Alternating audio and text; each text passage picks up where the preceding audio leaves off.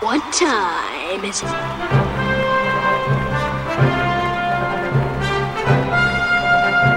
Can you dig it?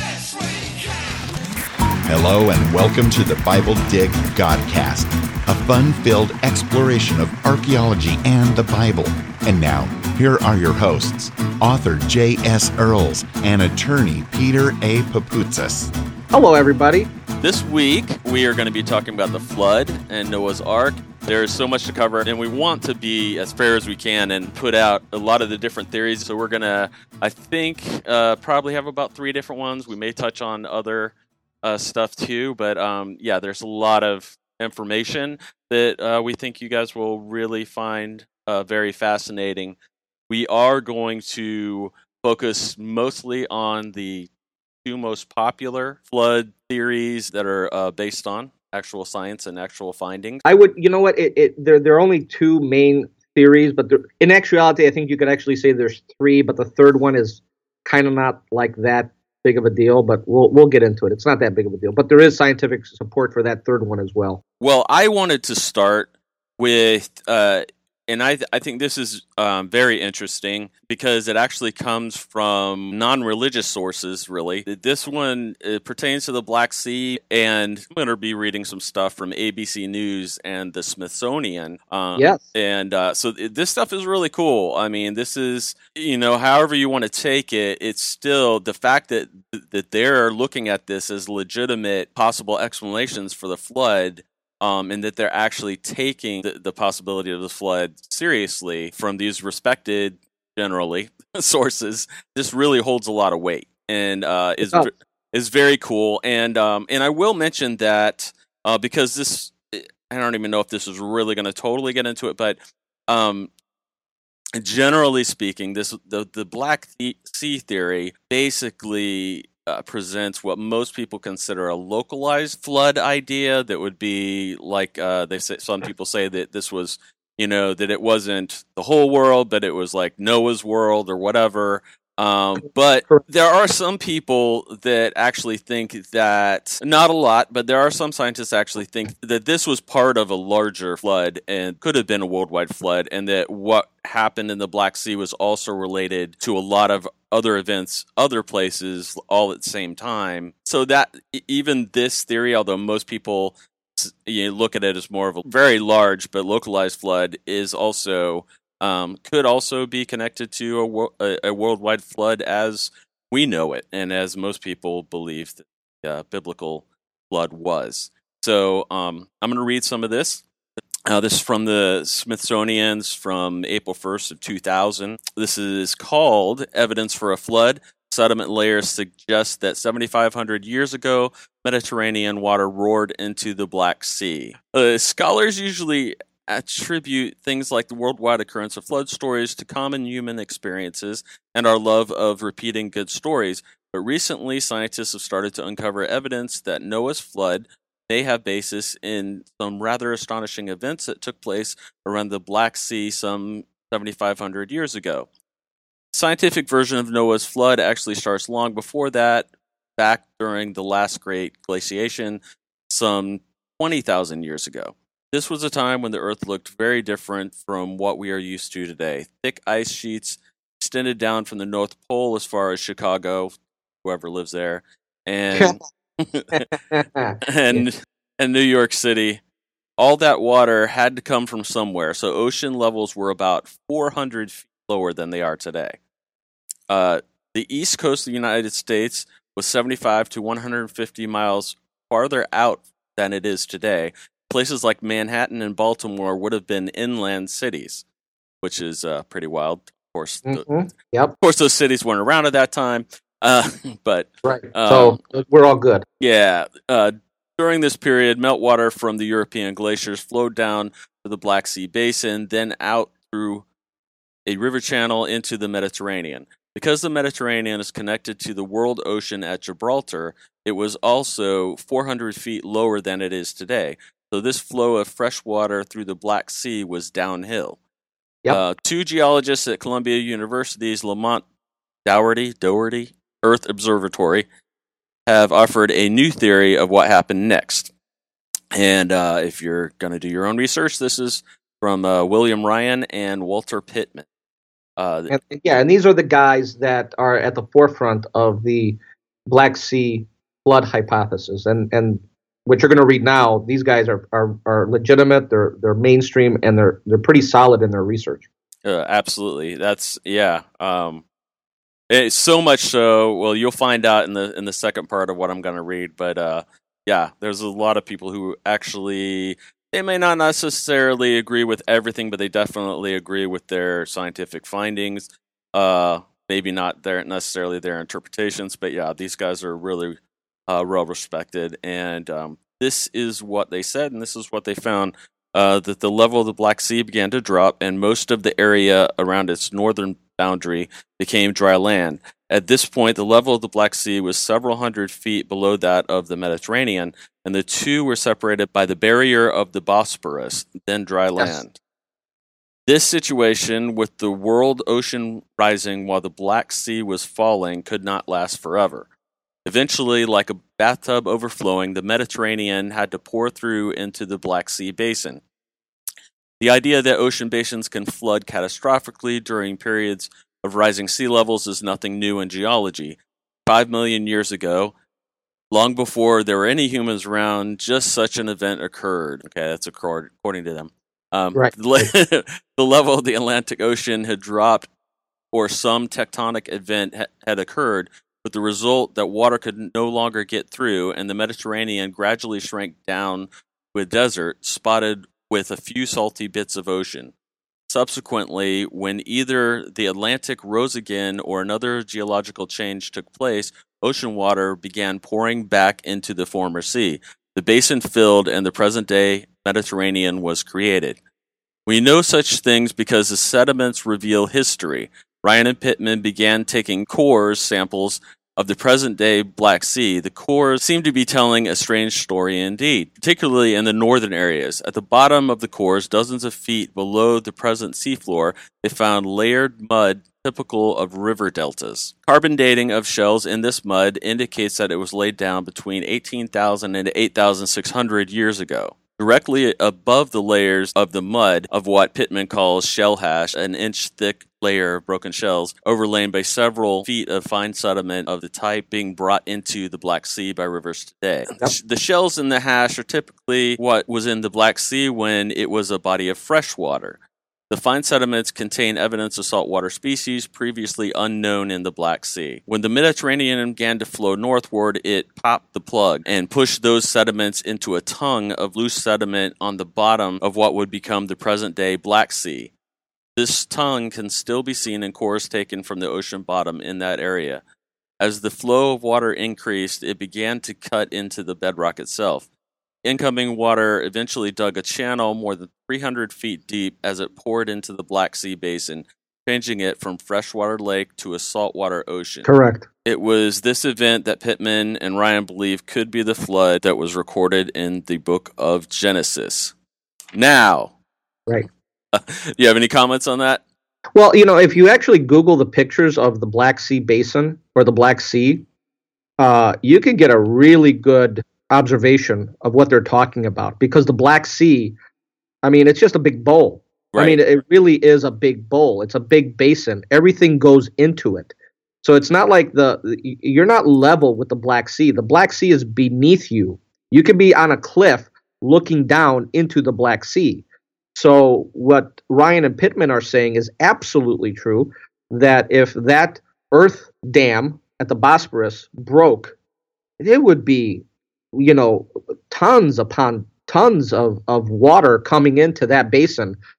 And it's a perfect village. If you were to drain the Black Sea, it's a perfect village. A perfect valley with people living there and having farms there and having villages there, which, by the way, they actually have found evidence of pots and other things that would be associated with villages. And, they're at the bottom of the Black Sea. So there is signs of settlements along what would have been the coast of the early Black Sea, not the Black Sea that we have now, following the flood. So everything that Ryan and Pittman, from a geological point of view, from a geographical point of view, just makes sense. And and then when you're going to talk about the other theory, which is the Ice Age flood theory, which kind of connects to the Black Sea theory, that they're probably one and the same. Right. Well, that gives it a global perspective, because the Black Sea, that's what's called a mega regional flood. And, here in Illinois, we've had a lot of floods along the Mississippi, and even just even little local floods like that are devastating to the surrounding, people. So now take that up like 100 notches to a mega regional flood like the Black Sea. I mean, is it that hard to believe that would cause some kind of psychological shock and awe to people, that they would remember it for generations to come? Yeah, and it wasn't that long ago too that we had a tsunami and everything in Japan that affected 11 different nations. I mean, that's massive. Now, one of the really cool things about their findings, all the stuff that they did, mainly with the dirt and the shells and everything. But this all got the attention, and this is carried. I don't even remember what year this was, but this got a lot of attention of a lot of other serious scientists and explorers. And one of the people that it got the attention of was Robert Ballard. Ballard, yes. Yes. Who was the guy that discovered the Titanic shipwreck and everything. Yes, that is correct. Yeah, I was going to bring that up. I forgot about him. Thank you. Yeah, and this is so he went to check some of this stuff out too, because he was very sold on this stuff, and he's still sold on it now. And but I will read real quick. It's pretty short.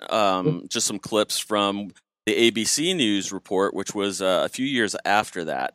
The headline for that from the ABC News was "Evidence Noah's Biblical Flood Happened," says Robert Ballard.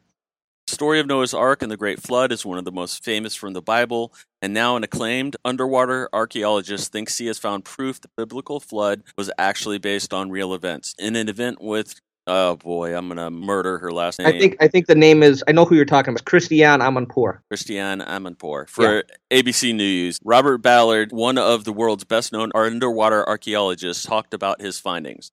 Ballard's track record for finding the impossible is well known. In 1985, using a robotic submersible, Ballard and his crew hunted down the world's most famous shipwreck, the Titanic.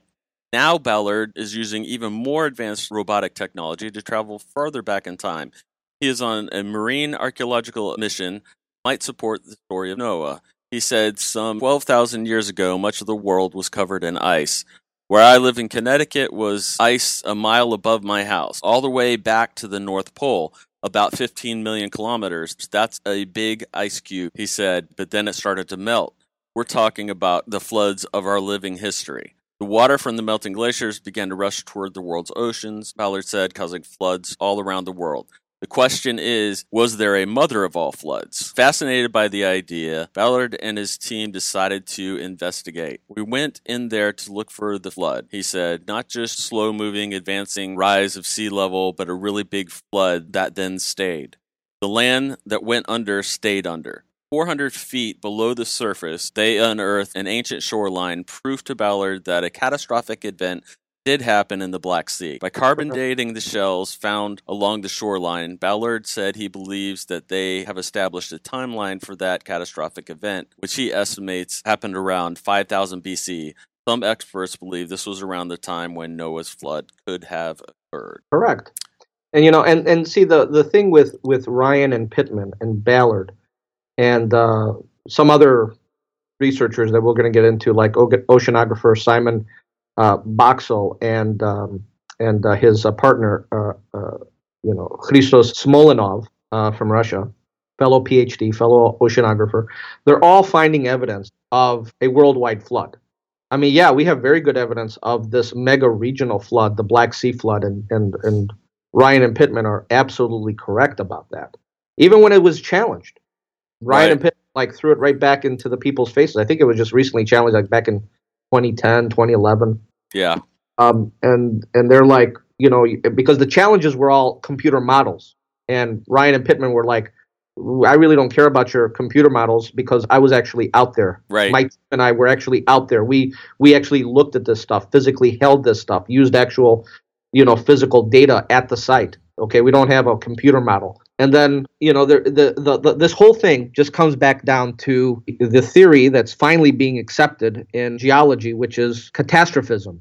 Was our world in some way, shape, or form molded into what we know today because of some great catastrophe or catastrophes? And the answer before, and I'll give a shout out now to the book, what was it called? The Great Flood by the creationists that came out back in, I think, the 60s or the 70s. Right. They were the ones that started the whole conversation about, hey, we got to really take this concept of catastrophe or catastrophes seriously. And we got to look for it because, why are we finding these ancient shorelines underneath the water? Why are we finding fossils of fish and other sea life on the top of? Why? What's going on? Yes, you could have your bias against the Bible and for, I don't know, some type of, evolution that just, everything just stayed constant and all that. But these are mainline scientists, mainstream scientists that are finding this evidence. And because it is recorded in the Bible, people have the scientists have a visceral reaction against it. And it just surprises me. Like, why? Why would you have a visceral reaction against it if you have data for it? And the data has been coming out fast and furious since the Great Flood book came out in the 1970s. Right. And especially since 1997 when Ryan and Pittman came out with their research about the mega regional flood in the Black Sea. When Boxall and Smolyanov came out with their research and Ballard came out with his research for what's called the Ice Age flood that ties into the Black Sea flood. So if the evidence is there, why are we not pursuing it? And guess what? Finally, as of 2018 today, inroads have been made into the fields of geology where they're starting to somewhat accept the theory of catastrophism, as they call it. And they're begrudgingly accepting the notion of a worldwide flood that occurred at the end of the last ice age because the research is just there. The data is just there. And it's because of Ryan and Pittman and Ballard and Smolyanov and Boxall and all these other guys and some other guys we'll talk about later that's finally giving archaeological, geological, and scientific evidence for something that the Bible was telling us that had already happened. The why is a religious answer, but did it actually happen? Yeah. I think that the scientific data at this point is too overwhelming to say that some type of flood, whether it's a mega regional flood or a worldwide flood, which is what I personally believe, and we'll get into that later, did happen. A factual flood did happen that this story of Noah and the Ark is based on. And I would just add too, I think especially the more and more that people with archaeology and scientists that really study cultures, and I think it's getting harder and harder for them to, well, let me say it this way, they're giving more respect to ancient people and ancient cultures now because we keep finding older and older things that are more and more advanced, and that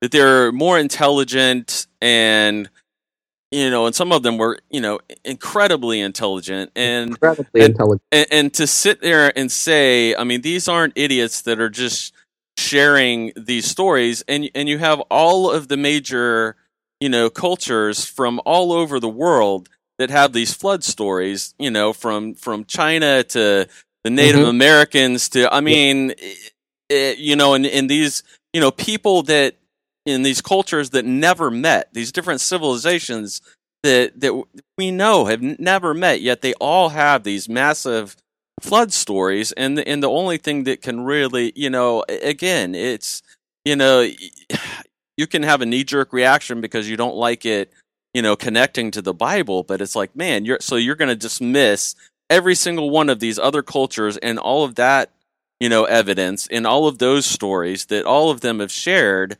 I mean, it's really kind of, it's sort of disrespectful, and it's not really taking because that their stories and everything. I mean, those are evidence too, especially when you look at it from that. We covered this earlier on that we can't just discount these things from these older cultures, and and everything. I mean, this is this is evidence too. And to sit there and say there wasn't a flood is just it just goes in the face of all of the evidence. It does. It does. To tie in on one thing, because we're probably going to get it, not now, but we're probably going to get into another podcast. But one of the things that was always against, not necessarily the flood story, although it was in an indirect way, but it was directly against the ark, Noah's Ark. Did Noah have the intelligence back then, the know-how, the technicality to even put an ark together? Because the Bible, gives the dimensions and everything. And everybody was like, well, that's pretty technical. I don't think people back then had that high level of sophistication. And so there was this argument that was made that Noah just, this is anachronism, meaning that you're reading back into the story facts, or you're putting facts into the story back during that time when people wouldn't have that level of sophistication. Okay. Well, lo and behold, there was an archaeological site that was found in the southern portion of eastern Turkey, southeastern Turkey, in a place called, and I think I've told you this before, called Göbekli Tepe. And this archaeological site, Göbekli Tepe, was unearthed, I think, back in like the 70s or something, but nobody really knew what it was until finally the Germans, there was a German archaeological team that went out there, and I think it was around 2014, 2015 that they finally fully excavated just one part of a 17 or 18 part Neolithic site. And just this one part that they unearthed was so sophisticated in its depiction of animals, the way they carved the animals into the, I don't know what you call them, stalagmites, the ones that come up from the ground up. Yeah. Post, okay? The way that they were configured, the way that they were chiseled, the way that they were formed, showed a level of engineering and technicality that nobody thought existed back then. Nobody thought existed back then. I mean, you had to have a very high level of sophisticated technological knowledge to get, to make Göbekli Tepe. There was just no way otherwise. You can see it. You can Google it and you can look at the site and you'll be like, just from eyeballing it, you'll be like, wow, you got to really know what you're doing to put all these, to carve all of these animals and figures and to put all these stones a certain way. Okay, and so that's amazing. But here's the kicker. Here's the kicker. It's that site is 7,000 years older than Stonehenge. Wow. That site is 7,000 years older than Stonehenge. And guess what? That doesn't mean that the people who made that site 7,000 years ago just one day woke up and had that technological knowledge. That meant that somebody had to teach somebody, that taught somebody else, that taught somebody else, that developed that technology over a long period of time. So that actually then means it's even older than 7,000 years, the technology. And when you start doing the math and you start doing the numbers, now it starts to add up with what Ryan and Pittman and Ballard and Smolenov and Boxall start talking about, a possible worldwide flood. And that Noah could have very easily had the technological know-how and expertise to put the ark together. But like I said, we'll probably talk about that in another podcast. Well, you didn't bring up the plumbing in Greece. Yeah, the plumbing in Greece, the joke was always that the ancient Greeks had better plumbing than the modern Greeks. Because they did. If you go to Crete and you go to the Palace of Knossos, one of the things that you'll find out is that in the palace they had actual toilets, functioning toilets with real plumbing. If you go to the island of Santorini, well, it's called Santorini, it's called Thera in Greek, but right, which they say is the site of Atlantis. Yeah, or whatever. I don't know about that one. Yeah. But if you go to Akrotiri, which is this settlement at the very edge of the island that everybody abandoned because the caldera, which is the middle of the island, the volcano that's in the middle of the island, exploded, thousands upon thousands of years ago and covered the whole thing in ash. Well, guess what? When you cover something in ash, you preserve it. Right. And so when they started to dig through Akrotiri, they found 2-story houses, 3-story houses, roads, storefronts, toilets, plumbing. So don't think that our ancestors, to go back to what you said, that our human ancestors, didn't know anything about sanitation and building and taking care of themselves and city planning or village planning. They did. they knew a lot. And so for people to say that the ancients didn't know what they were doing or didn't have the technological know-how or somehow were just passing on myths and fables and legends of this story and that, no. The ancient people were much more sophisticated than what we give them credit for.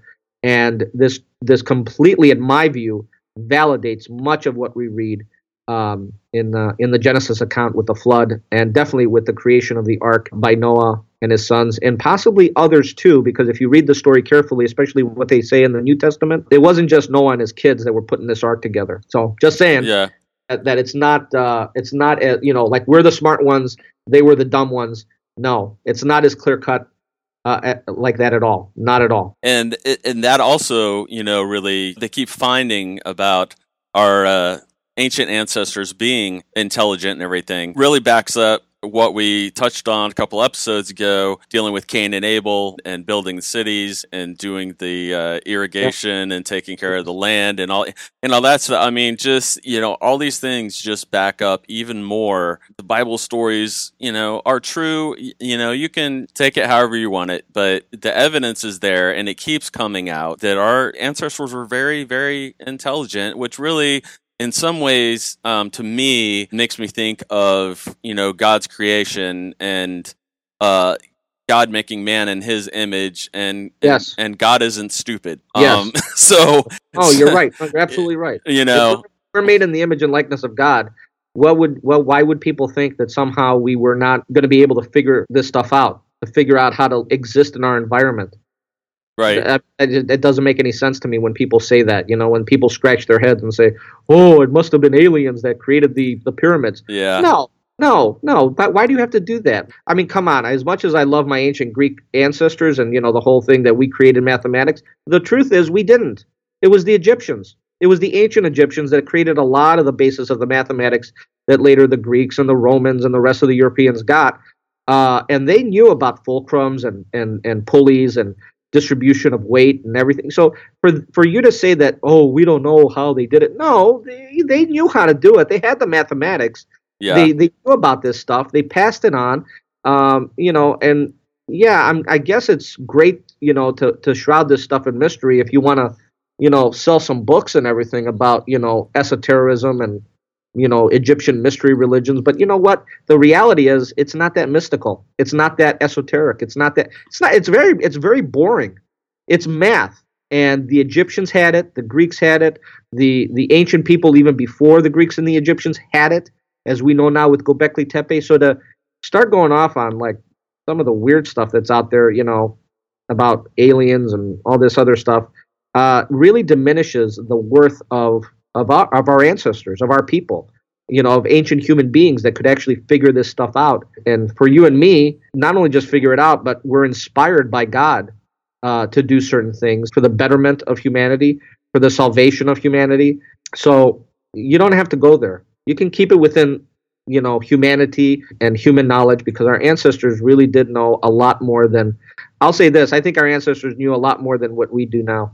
Especially if you tie it into just that aspect of that, they were, coming from more of a place of perfection, more of a place of holiness and everything, that of being in God's presence.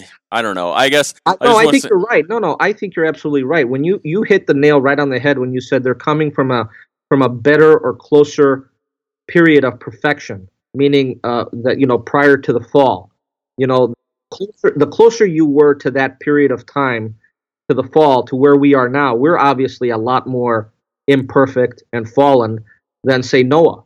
And guess what? That's exactly what the Bible says. It's not like we're saying something, that's not true. The Bible says it itself. Oh yeah. If you go to Genesis chapter 6, verse 9, it says Noah was a just man, being perfect in his generation, and that Noah walked with God. Now that's what the Hebrew says. The Greek says Noah was well pleasing to God.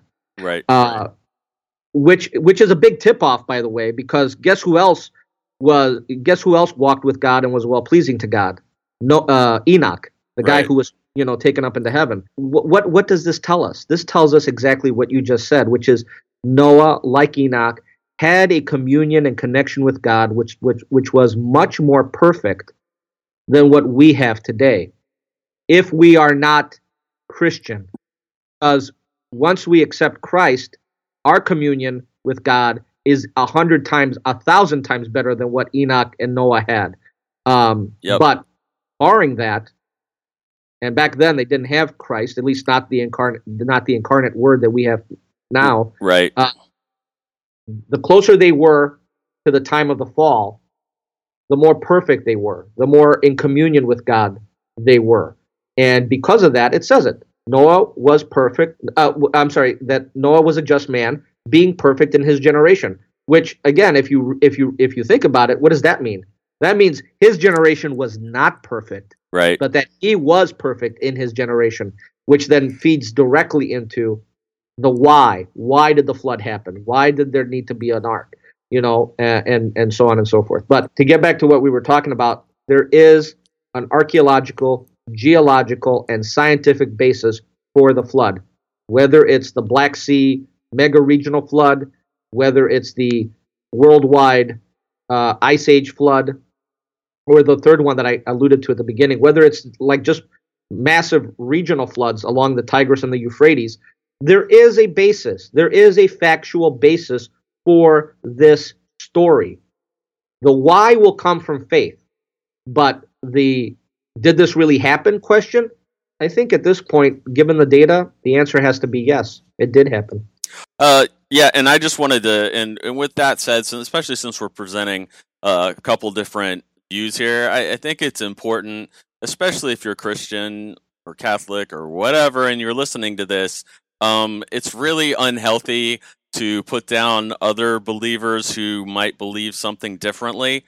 We get so caught up in our ideas and in our nice little boxes that we put God in, and as we said before, it doesn't, just because somebody, may believe in a flat earth and somebody else doesn't mean that God doesn't exist or that Jesus didn't die on the cross. I mean, that's, these are the fundamental things. Don't get so hung up on these, these different aspects of whether, what kind of a flood it was, when it happened, what years, were dinosaurs on the ark? Were they not on the ark? I mean, that doesn't make a Christian or make somebody not a Christian if they don't agree with you or don't agree with certain people's beliefs or views.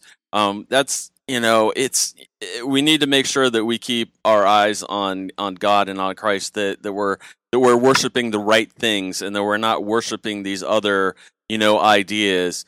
And not, people just get so hung up on these things. I don't ascribe to the flat earth theory, but I have friends who are Christians who do, and out of respect, I have looked at a lot of the information, and I can see where some of the things where they get their beliefs and why they think what they do, and they do bring up some valid questions. I just want to put that out there, that whichever one of these beliefs or whatever, even if you want to take, your translation of the Bible as literal and true, even though it wasn't written in English, it was written in Hebrew and written in Greek and everything.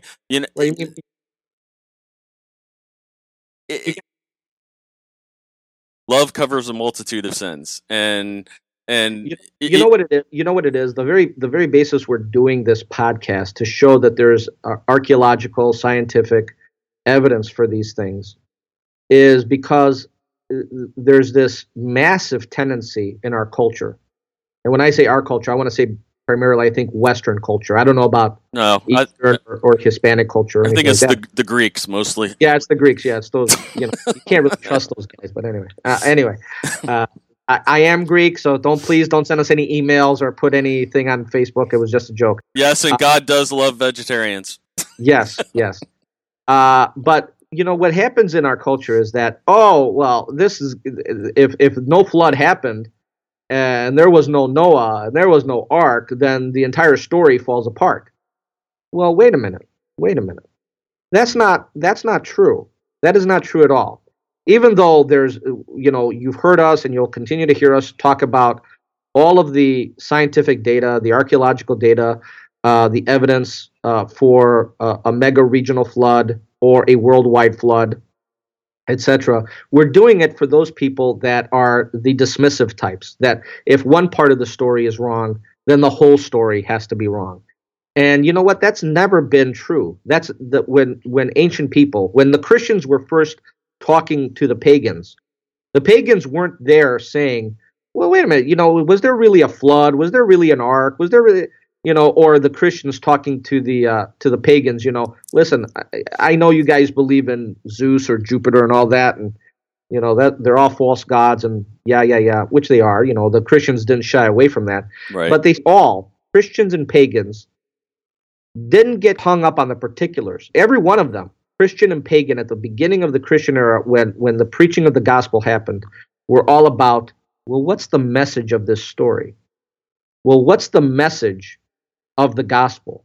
Well, what's the message that's in, these first 5 books of the Bible that have now been translated into Greek for us, that we can now read, meaning the Gentile world.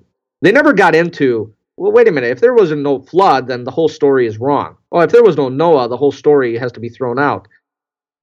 Ancient man didn't think like that. Modern man, I think because of atheism and secularism and skepticism in general, whereas ancient man was not like that. Ancient man was like, what is this story trying to tell me? What is the message of this story? And so ancient man, pagan man, when they engaged with Jews and Christians, never were like this skeptical.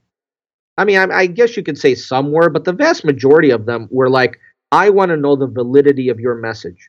And it was always the validity of the message, not the particulars of the story, that mattered to people, that moved people's hearts and souls to come to a saving knowledge of God, to come to a saving knowledge of Jesus Christ. Again, I'm not gonna say that certain things didn't happen, because they did happen. That's why we're doing this podcast. But if you are of the perspective that if some parts of this story are not exactly like you think that they should be, or somehow somebody told you they should be, well, immediately we got to throw the whole thing out, you're wrong. I'm sorry, but you're absolutely 100% wrong. I love you. I will always talk to you, but your thinking is wrong, and you got to get past that. So for those people that think that way, yeah, that's why we're doing this podcast, to say to you, wait a minute, there is a factual basis, an archaeological basis, a scientific basis, a geological basis to these stories. Now, if you can get over that hurdle, now we can talk to you about the message. And the message is Jesus Christ. Definitely. And some people may say, well, what does this have to do with archaeology? I mean, this has everything to do with it, because as Peter was presenting to you, he's showing the way that they thought back then, the way that they received things, the way that they communicated, and we need to have that mindset as we study these things, and as we look at these things, look at it in the light of that time and those people, and then it'll really enlighten your view of this time. But you can't just view it from our perspective, the way that we look at things. I think this will be a good time to break, and we will continue in the next episode of the Bible Dig, our discussion on the flood and Noah. My recommendation for this week, and I really do like this site a lot, it's called aish.com, AISH.com. It's a 3-time winner of USA Today's Hot Site Award. It's been heralded for its technical sophistication and sleek graphic design. One of the cool things that it has is it has a 24-hour live webcam from the Western Wall, which has logged 20 million visits and been featured on CNN, MSNBC, and the New York Times. They do have an Ask the Rabbi service where you can send in questions and you can ask from a Jewish perspective of different questions you might have. It's not just about the information, but inspiration. It is the lifeline for hundreds of thousands of people across the globe seeking Jewish answers to life's most perplexing issues. So, that said, is there any last words you have, Pete? What I will do is I will set up our next podcast. I'm just going to read from Genesis chapter 6 to set up what we're going to be doing next time, which is to talk about Noah and the ark. Here, this is from actually my translation, the Holy Orthodox Bible, HOB, starting Genesis chapter 6, verse 9. And we kind of talked about it already. And it says, "And these are the generations of Noah. Noah was a just man, being perfect in his generation. Noah was well-pleasing to God. And Noah begot 3 sons, Shem, Ham, and Japheth." Japheth, was, by the way, is where the Greeks came from. "But the earth was corrupted before God, and the earth was filled with iniquity." So I'm going to leave it at that. That was Genesis chapter 6, verses 9 through 11. And we will be talking about Noah and the ark and some pretty fascinating things between the Hebrew Bible, the Greek Bible, and the Dead Sea Scrolls that may give us an insight as to the construction and proportion of Noah's ark. Take care, guys. For more info on the Bible Dig Godcast, please visit the Bible Dig Facebook page, where you'll discover a treasure trove of photos, the latest archaeology finds, and our monthly Bible study. And remember, when in doubt, just get diggy with it.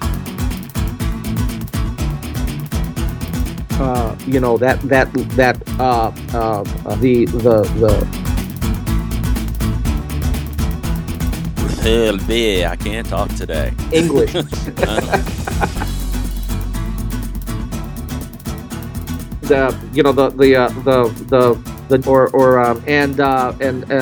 to cool stuff.